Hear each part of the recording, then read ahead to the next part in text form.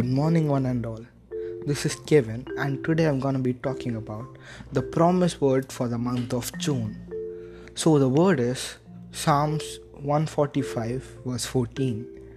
The Lord upholds all who fall and lifts up all who are bowed down.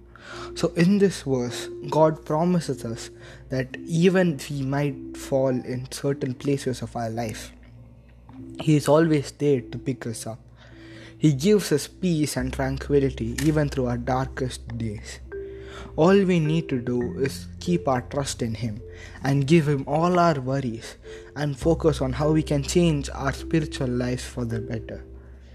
So, we can also change our physical lives, but I don't think that is gonna do much good because anyhow God is gonna come really soon. So, Psalms 23 verse 3 says, "Even though I walk through the valley of the shadow of death, I will fear no evil, for you are with me, your rod and your staff, they comfort me."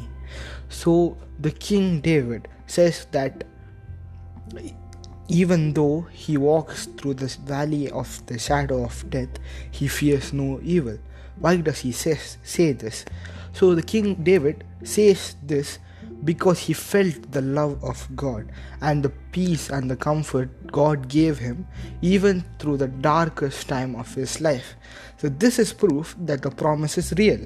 So if there is anyone who thinks that this is the darkest time of their life, like it can't get worse than this, well, I say to you, God is still waiting for you on the other side. He's waiting for you to call out His name.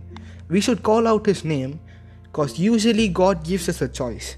If we don't call out His name, our sufferings are gonna get more heavy. And if we are addicted to something, we are gonna sink into that addiction more. But if we do call out His name, He will take all our burdens and He will help us to cross to the better side. So no matter what the situation is or how hard it is, our God is greater than anything and everything. So He will always be there for us when we call upon His name for help. He will always be there to comfort us and guide us through the right path. Amen.